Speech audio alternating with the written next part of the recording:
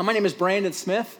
My family and I have been attending Ignite since it started pretty much about almost 9 years ago.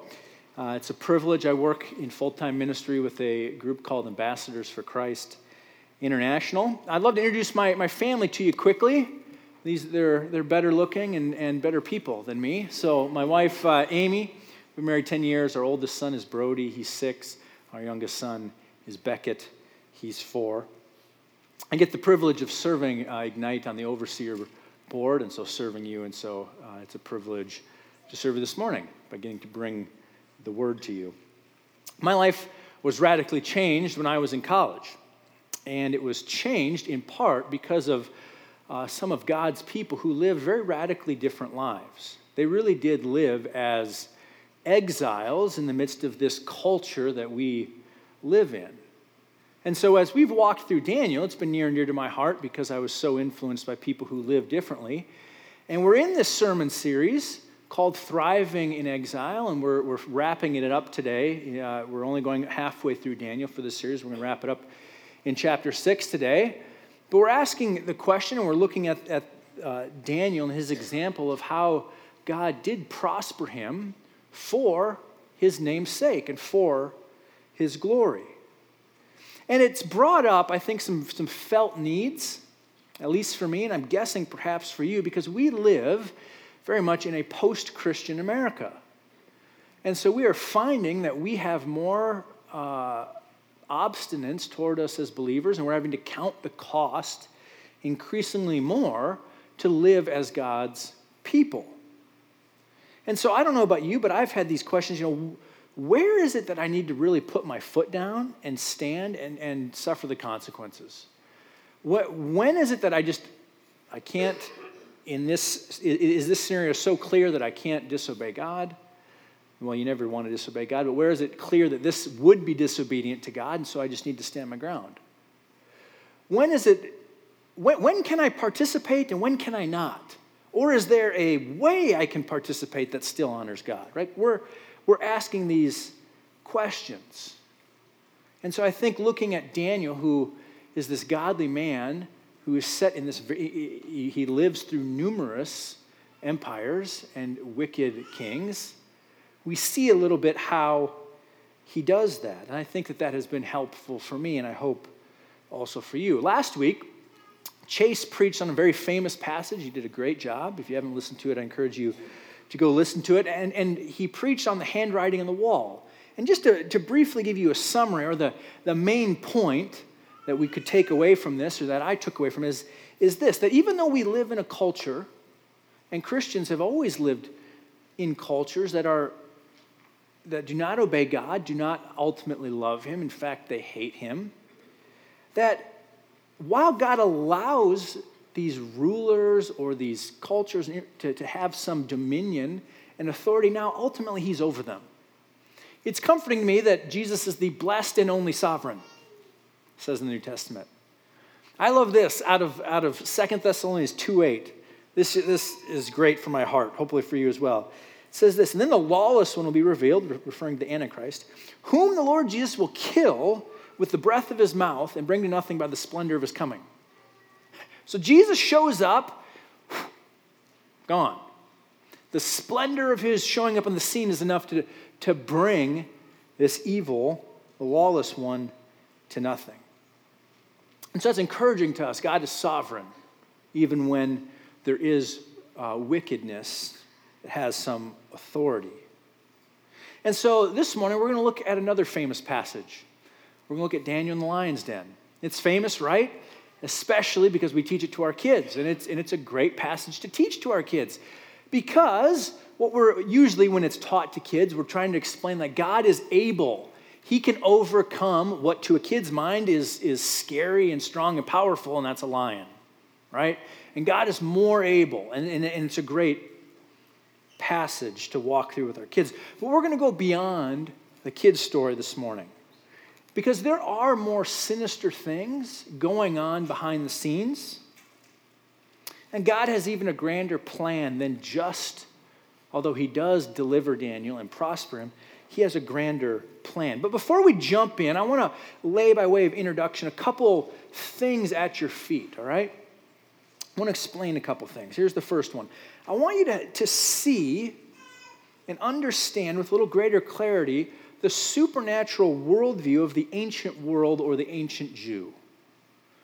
All right? They had a perception that was very real that actually we as Americans tend not to grasp real well, and that's that there's real spiritual evil that exists. Let me read for you Ephesians 6:12. Okay, track with me here. It says, "We do not wrestle against flesh and blood, but against the rulers, the authorities, the cosmic powers of this present darkness, and against the spiritual forces in the heavenly places." Now, you see it in this passage and also in others. When we translate some of these words from Greek, like authorities, it's referring to spiritual beings, but there's a geographic component to it. In other words, on earth, there are evil spiritual beings who have a influence or dominion over certain areas. And this makes sense. Demonic forces are not omnipresent. They're not everywhere. But they have an influence or a rule and a reign. Let me give you just another example. There's many more that I'm going to give you here, but if you've read ahead in Daniel, you come to chapter 10, and Daniel is praying. He's seeking the Lord diligently, and the Lord sends an angel. An angel says this to him, says this to Daniel: "The prince of the kingdom of Persia withstood me 21 days, but Michael, one of the chief princes, came to help me, for I was left there with the kings of Persia." He's saying, the prince of the kingdom of Persia, an evil demonic force, held him up from being able to get to Daniel, and Michael, the archangel Michael, came and helped get him through. All right, this is a world that we often don't grasp. It's a little abstract for us, but it's real. Geographically, evil has some dominion and reign. And God, his plan from beginning and end is to set his people in the midst of that. So that's why we're called exiles. We're living in the midst of that, and we're to display his glory. So that's the first thing I want to point out. And the second is this. I want to take Daniel in the context of the whole scriptures, right?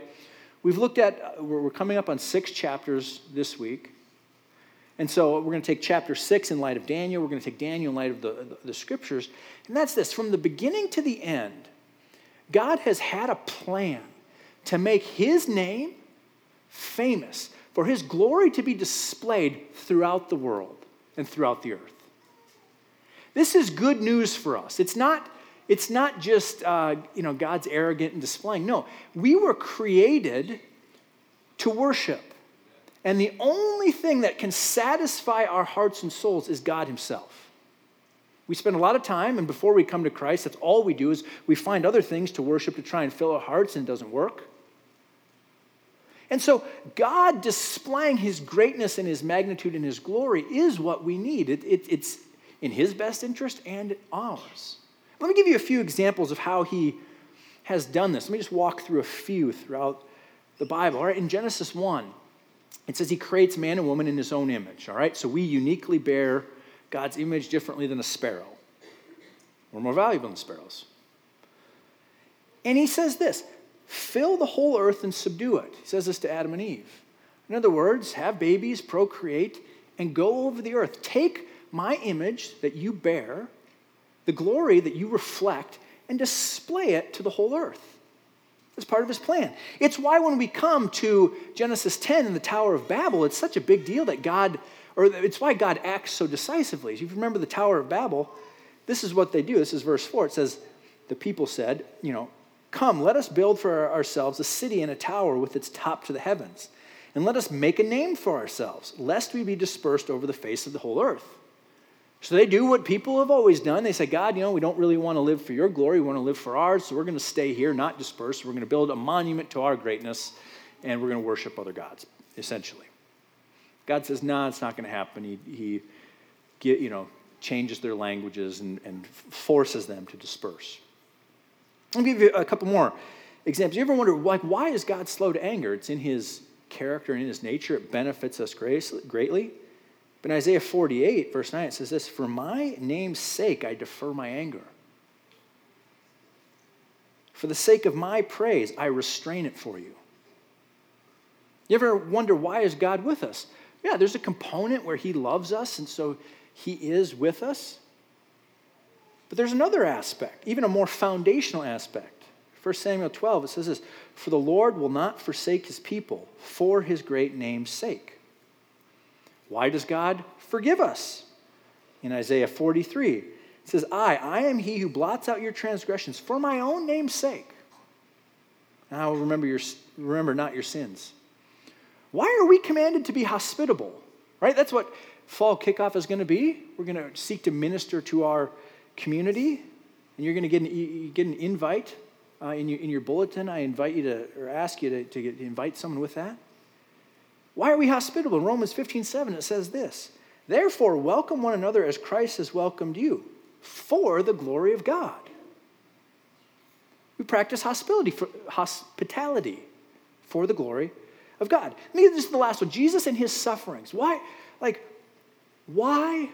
and what does he have in view even in his sufferings? He says this in John 12. He says, my soul is troubled, and what shall I say? Father, save me from this hour? But for this purpose I have come to this hour. Father, glorify your name. Then a voice came from heaven. I have glorified it, and I'll glorify it again. And so God, there's many more examples in this, but God from beginning to end, Genesis to Revelation, has had a plan for his name and his glory to be displayed throughout the earth. And when we come to the book of Daniel, we see this uniquely in the two main ways for us as people that God will do this, to use some broad categories. One is, at times, he will not prosper his people for his glory. In other words, the reason Daniel is in Babylon and the Israelites have been removed from their land is God is disciplining them for their wickedness and their sin. And so God is going to glorify his name even in disciplining his people and even after their failure. But then the other side of it, and this is what we've seen, especially when we look at Daniel as a person, is that he has really prospered. By the time we come to where we're going to look this morning, he's in his 80s at the time he goes into the lion's den. He's lived through multiple kings who are wicked, multiple kingdoms, and largely he has prospered. So let's jump into the passage. I'm going to read most of it right away here. You could follow along on the screen behind me. It says this, it pleased Darius to set over the kingdom 120 satraps to be throughout the whole kingdom, and over them 3 high officials, of whom Daniel was one, to whom these satraps should give an account, so that the king might suffer no loss. Then this Daniel became distinguished above all the other high officials and satraps because an excellent spirit was in him. And the king planned to set him over the whole kingdom. Then the high officials and the satraps sought to find a ground for complaint against Daniel with regard to the kingdom. But they could find no ground for complaint or any fault, because he was faithful, and no error or fault was found in him. Then these men said, we shall not find any ground for complaint against this Daniel, unless we find it in connection with the law of his God. Now they make a very huge mistake right here. They're in a sense going to be picking a fight beyond just Daniel and with his God, and I'll explain that, and we'll get to that in a second. But to continue on.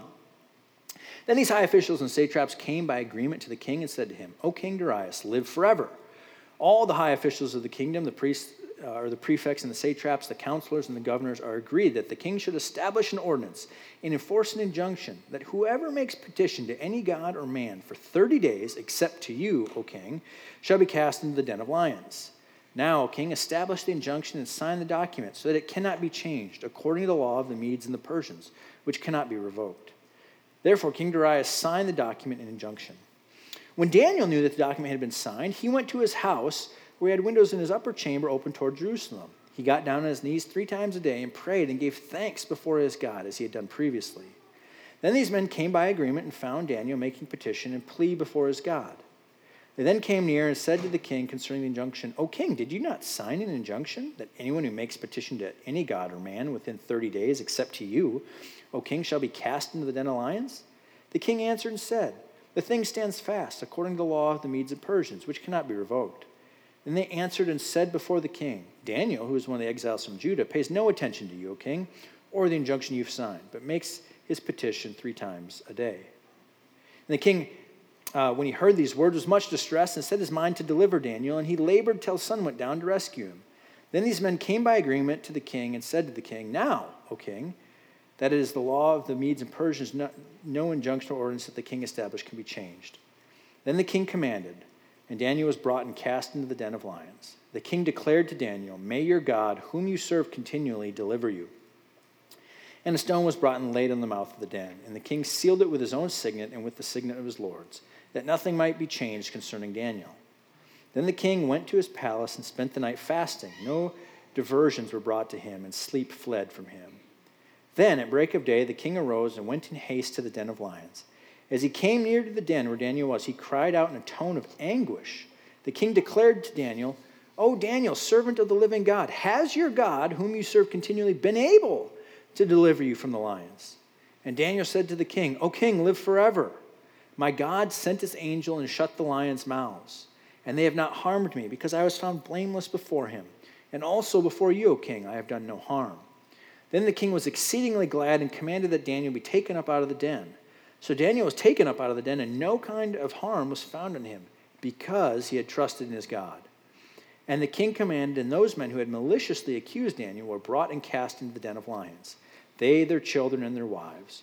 And before they reached the bottom of the den, the lions overpowered them and broke all their bones in pieces. We're going to stop there for now. I'll read the last part at the end. So to give you a background, just briefly, if you missed last week, a new kingdom has come into Babylon. The Persians and the Medes have overthrown the Babylonians. And ironically, they decide to keep Daniel over, the king decides to keep Daniel over as a high official. Normally, when a kingdom comes in, you just wipe everybody out and kill them. And I imagine probably what led to this is that the Persians and the Medes, one, yes, they saw how talented Daniel was, but also realized he's not really one of them. He's not really a Babylonian. He serves a different God, is devout in his service of this other God, from their perspective. And so the king, for whatever, those two things combined, decides that he's going to keep him. But not only is he going to keep him, right, he's going to make him kind of just below him, the head of the head. And this arouses the jealousy of the others. And while I'm sure that there is a sense of a personal jealousy between them and Daniel, I want to suggest to you that it goes beyond that. You see, when the Persians come in, they have just conquered mighty Babylon. They're excited about, they believe, they trust in their gods, their religion. And here's this other guy who is monotheistic, believes in one God, and there's none other. That's offensive to them. And he's an exile from Judah. He's this in their minds, this wimpy Jew. They can't even sustain their kingdom, not knowing that God gives every kingdom its rule and reign and has his purpose and his ultimate control. And so what is happening is, yes, there's something between them and him, but it's more. It's the system of belief and religion versus Daniel's. There's even behind the Persian religion, there are spiritual forces that have even geographic reign and influence. And they make a big mistake. They decide to lie about it, to go about it. They say all the satraps and prefects are in on this. You can almost imagine Daniel over there going, I'm not in on this, O king. Right? They leave him out. And I want to suggest to you, or point out to you rather, that Daniel takes this as a bit of a challenge. And I say that because how he responds and the options that are legitimately available on the table. All right, throughout Christian history, or God's people when we're in exile, sometimes we go underground. I don't know if you've heard about like the underground church in different persecuted places where, there are things you do or don't do in public. They're right. There becomes a line where, if you're forced to cross that, you give up your life for it. But there are sometimes things you meet for secret church services. There are Christians in China right now. Well, not right now because of the time frame probably, but like on Sunday morning, meeting in secret to worship Jesus. And that's a smart and good things. See, here's some of the options that Daniel has. He finds out that this edict is signed, and he goes straight back home, and he goes up to his upper room where he prays in an open window facing Jerusalem, and he still does it. But legitimately, he doesn't have to. Right? It's the edict is that you have to pray to the king. All right? He can hide his prayers to God in secret to a degree and for a while. Right? He could just shut the windows and continue praying. That'd be an option.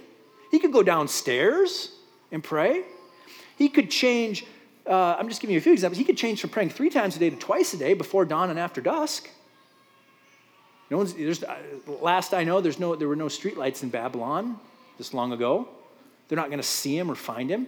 He could, if he wanted to say, I want to keep my praying 3 times a week, he could go on a prayer walk around the city and pray in his head. And someone asked Daniel, what are you doing? He could say, I'm going for a walk. It's not a lie. Just because someone asks you a question doesn't mean you have to answer it all. But Daniel is not concerned with his self-preservation or comfort, and instead of taking some legitimate routes out, he really throws down the gauntlet and says, okay, I am going to make a public demonstration of my displeasure at this, and if God decides to deliver me, great. If he's going to glorify me from delivering me from the lions, great. But if he decides not to deliver me and he's going to glorify himself by me standing my ground and giving my life because I believe and want to obey him, also great. Let me kind of cross-reference this for you. There's another famous Bible character, a story that we tell our kids a lot, and he has a similar attitude, and I want you to see it as I pointed out for you. This is David and Goliath. You ever wonder what motivates David to do what he does with Goliath? Let me point these things out. So this is 1 Samuel 17 to set the picture for you. Goliath and the Philistine armies are coming out, and Goliath comes out each day and taunts the Israel army, and he says this, I defy the ranks of Israel this day. All right, David is not in the army. He's young. He's a shepherd boy. His dad sends him to bring some provisions for his brothers who are in the army. And he shows up and he hears this, and this is his response. He goes, who is this uncircumcised Philistine that he should defy the armies of the living God? The living God's armies. Who is this guy who doesn't bear the mark of God's people? He's a part of he honors different deities and spiritual beings. Who is this guy that he should defy the armies of the living God? It gets his dander up. Right? Somehow people hear what he says, and he's brought to King Saul, and he gives his sales pitch in a sense of why they should let him go out there because it looks ridiculous. He says this to King Saul. He says, your servant has struck down both lions and bears, and this uncircumcised Philistine shall be like one of them, for he has defied the armies of the living God. Why is Goliath going to be delivered? A 9-foot giant who has fought from his youth, is very experienced. Why is he going to be delivered to a shepherd boy? Because he has picked a fight with God and his armies. That's why he's going to get delivered. And then he walks out in front of Goliath, and this is what he says to him. Talk about courage. He says to Goliath, you come to me with a sword and with a spear and a javelin, but I come to you in the name of the Lord of hosts, the God of the army of Israel, whom you have defied. You've defied the God of the armies of Israel. And then he says this day the Lord will deliver you into my hand. I'll strike you down and cut off your head. That also doesn't make the kids' stories, although I think it's pretty darn neat. Honestly, he's going to show up he tells the guy, I'm going to show up with a sling and a stone. I'm going to knock you out, and then I'm going to take your own sword, cut off your head, and bring it back. That's pretty courageous. And he says, I'll give the dead bodies of the host of the Philistines this day to the birds of the air and the wild beasts of the earth. Now check this out. That all the earth may know that there is a God in Israel. We hear in the kids' story about David and Goliath, be like David and go fight your giants. David is upset that this guy is defying God and dishonoring God. And he says, God, the reason that God is going to help me to accomplish killing you, Goliath, is because he wants his name and his fame to be spread throughout the earth, that the whole earth may know that there is a God in Israel. And he says, for the battle is the Lord's, and he'll give you into my hand. God's going to uphold his name. So David knows, we see in this passage, that God's going to deliver. Remember a few weeks ago when we heard about Shadrach, Meshach, and Abednego? They also knew God was going to deliver them from the fiery furnace. They say that. We don't have to respond to you in this matter, O king. The God we serve is able to deliver us from the fiery furnace, and he will. And they give the famous statement, but if he does not, we won't bow down and serve you and your statue. But they say he will. They both know. Daniel 6 does not tell us that Daniel knows that God is going to deliver him. He doesn't know. And so Daniel is throwing down the gauntlet and allowing God to decide how he's going to deliver him. He could stand his ground and be martyred, and that'll bring glory to God. He could suffer, or he could be delivered. And God's people throughout history have done this. And we say along with Paul, and I think this is most easily summarized in Philippians 1:20, and Paul says this, it's my eager expectation and hope that I will not at all be ashamed, but that with full courage, now as always, Christ will be honored in my body, whether by life or by death. Daniel is about to join a long list of heroes of the faith who have had a similar mindset. I want to read to you and point out in two pieces from Hebrews 11, the Hall of Fame of Faith, verses 32 to 40, the two ways that God does this. And the first one, as I read it, and if you think about yourself and having faith and trust in God, you go, yeah, I want to have faith and see these results. It's going to be like, yeah. And the second half is going to make you uncomfortable. Because you're going to go, Lord, that's not the way I would most likely choose to glorify you. So let me read. Before this, he's giving a list of a number of heroes of the faith and how they had faith. Then he comes to verse 32 and says, and what more shall I say? For time would fail me to tell of Gideon, Barak, Samson, Jephthah, of David and Samuel and the prophets, who through faith, now we're getting the list, who through faith conquered kingdoms, enforced justice, obtained promises, stopped the mouths of lions. Here's our Daniel. Quenched the power of the fire, escaped the edge of the sword, were made strong out of weakness. I don't know about you, I want to be made strong out of weakness. Became mighty in war, put foreign armies to flight. Women even received back their dead by resurrection. All right, let's just stop there, right? We go, yeah, I want to have faith and see great things like that. But then check this out. Here's the other half. Some were tortured, refusing to accept release they might gain or rising into a better life. Others suffered mocking and flogging and even chains and imprisonment. They were stoned, they were sawn in two, they were killed with the sword. And we go, whoa.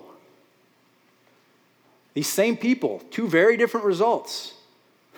Some of these people experienced both in their lifetime. God used their faith to defeat perhaps a foreign invading army trying to kill his people, and yet later they were martyred a brutal death. God does both. It says of whom, later it says, of whom the world was not worthy. And it says, all these, though commended through their faith, did not receive what was promised. They're in the list. They're being recommended to us that by faith, that either God used them for great prospering and deliver us, and by faith, sometimes he didn't prosper them and didn't deliver them, and would still glorify him.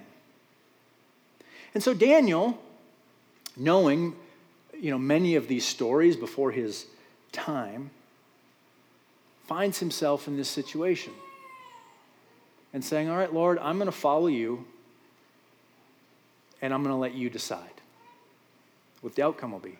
I trust that you are able to deliver me. But if you don't, I also trust that you know what you're doing. And this is the part of the story. For us to have faith, it's very applicable for us. We do need to believe that God is able. This is where the aspect of the kid's story is helpful for us. Right?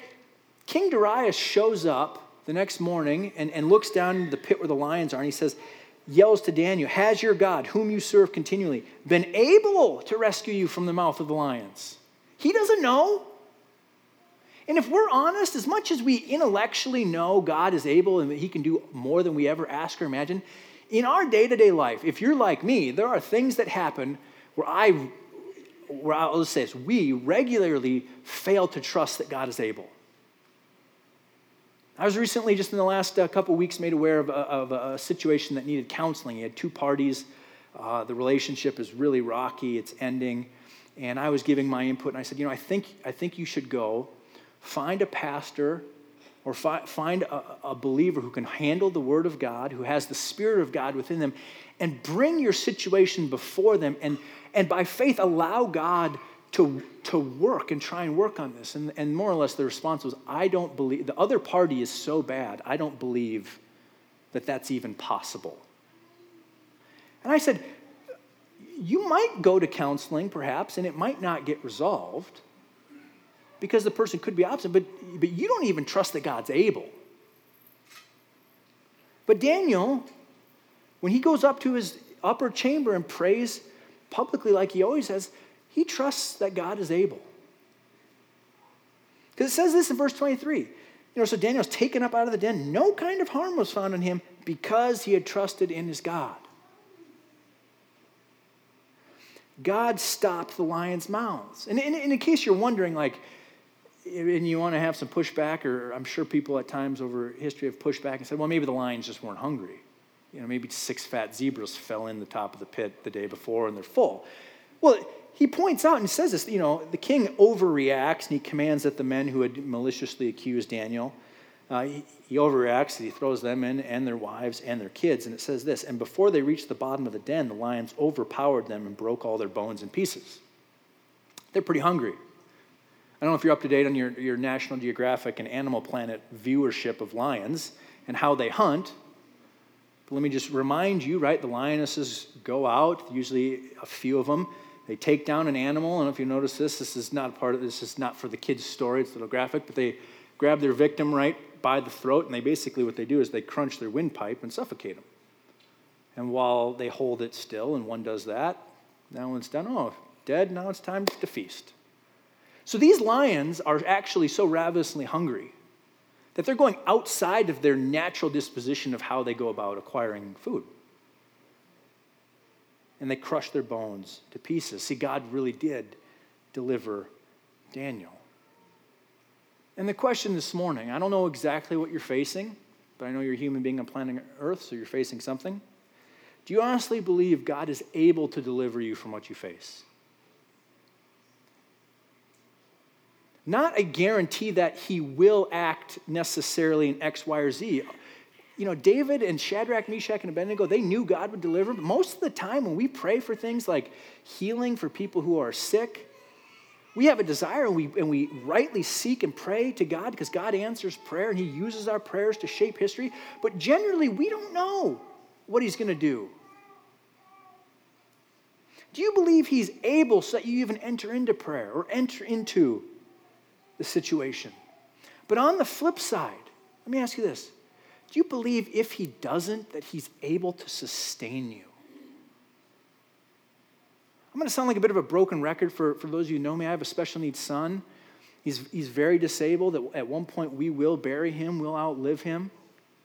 And I met in our journey 2 kinds of Christians when we found out how serious his medical needs were going to be and what was going to happen.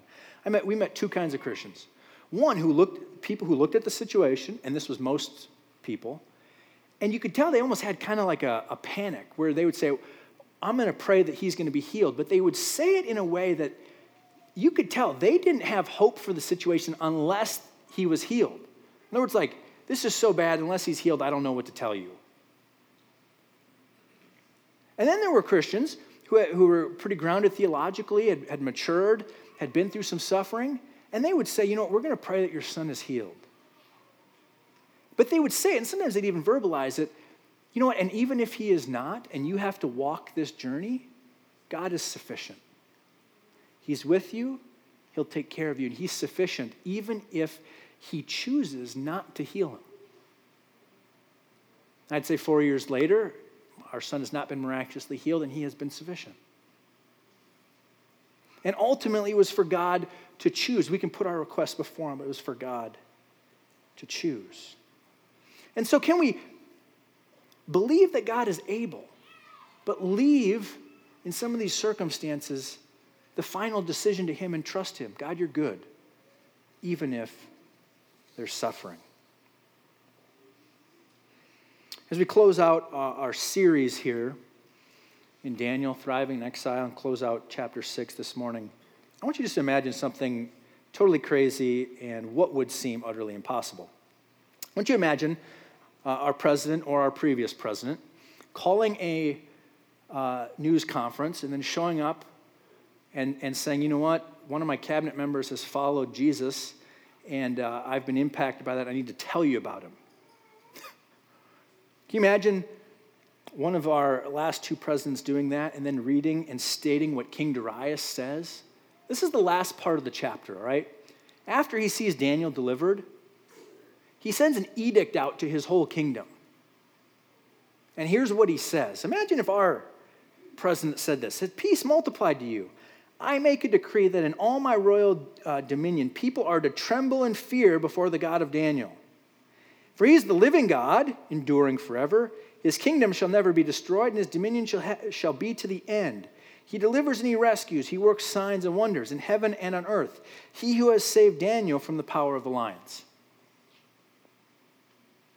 When I said at the beginning that God has this plan from Genesis to Revelation to make his name and his fame known, it is so shocking to me that his people disobey, are sent into exile, and then God still uses a man's faithfulness to get the news out about who he really is to a pagan kingdom. That is awesome. Can we join in with a heart to see God's name proclaimed? Perhaps you've heard or remember the Chris Tomlin song, not to us, but to your name be the glory. That's Psalm 115:1. It's pretty literal. Not to us, O Lord, not to us, but to your name give glory. He copied it. It's a smart move. Just say the scriptures. This morning, as we look at our problems and our needs, can we see them in light of the grander purpose for them to make God famous or known? Let me read to you 1 Peter 2:9. It says, you're a chosen race, a royal priesthood, a holy nation, a people for his own possession, that you may proclaim the excellencies of him who called you out of darkness into his marvelous light.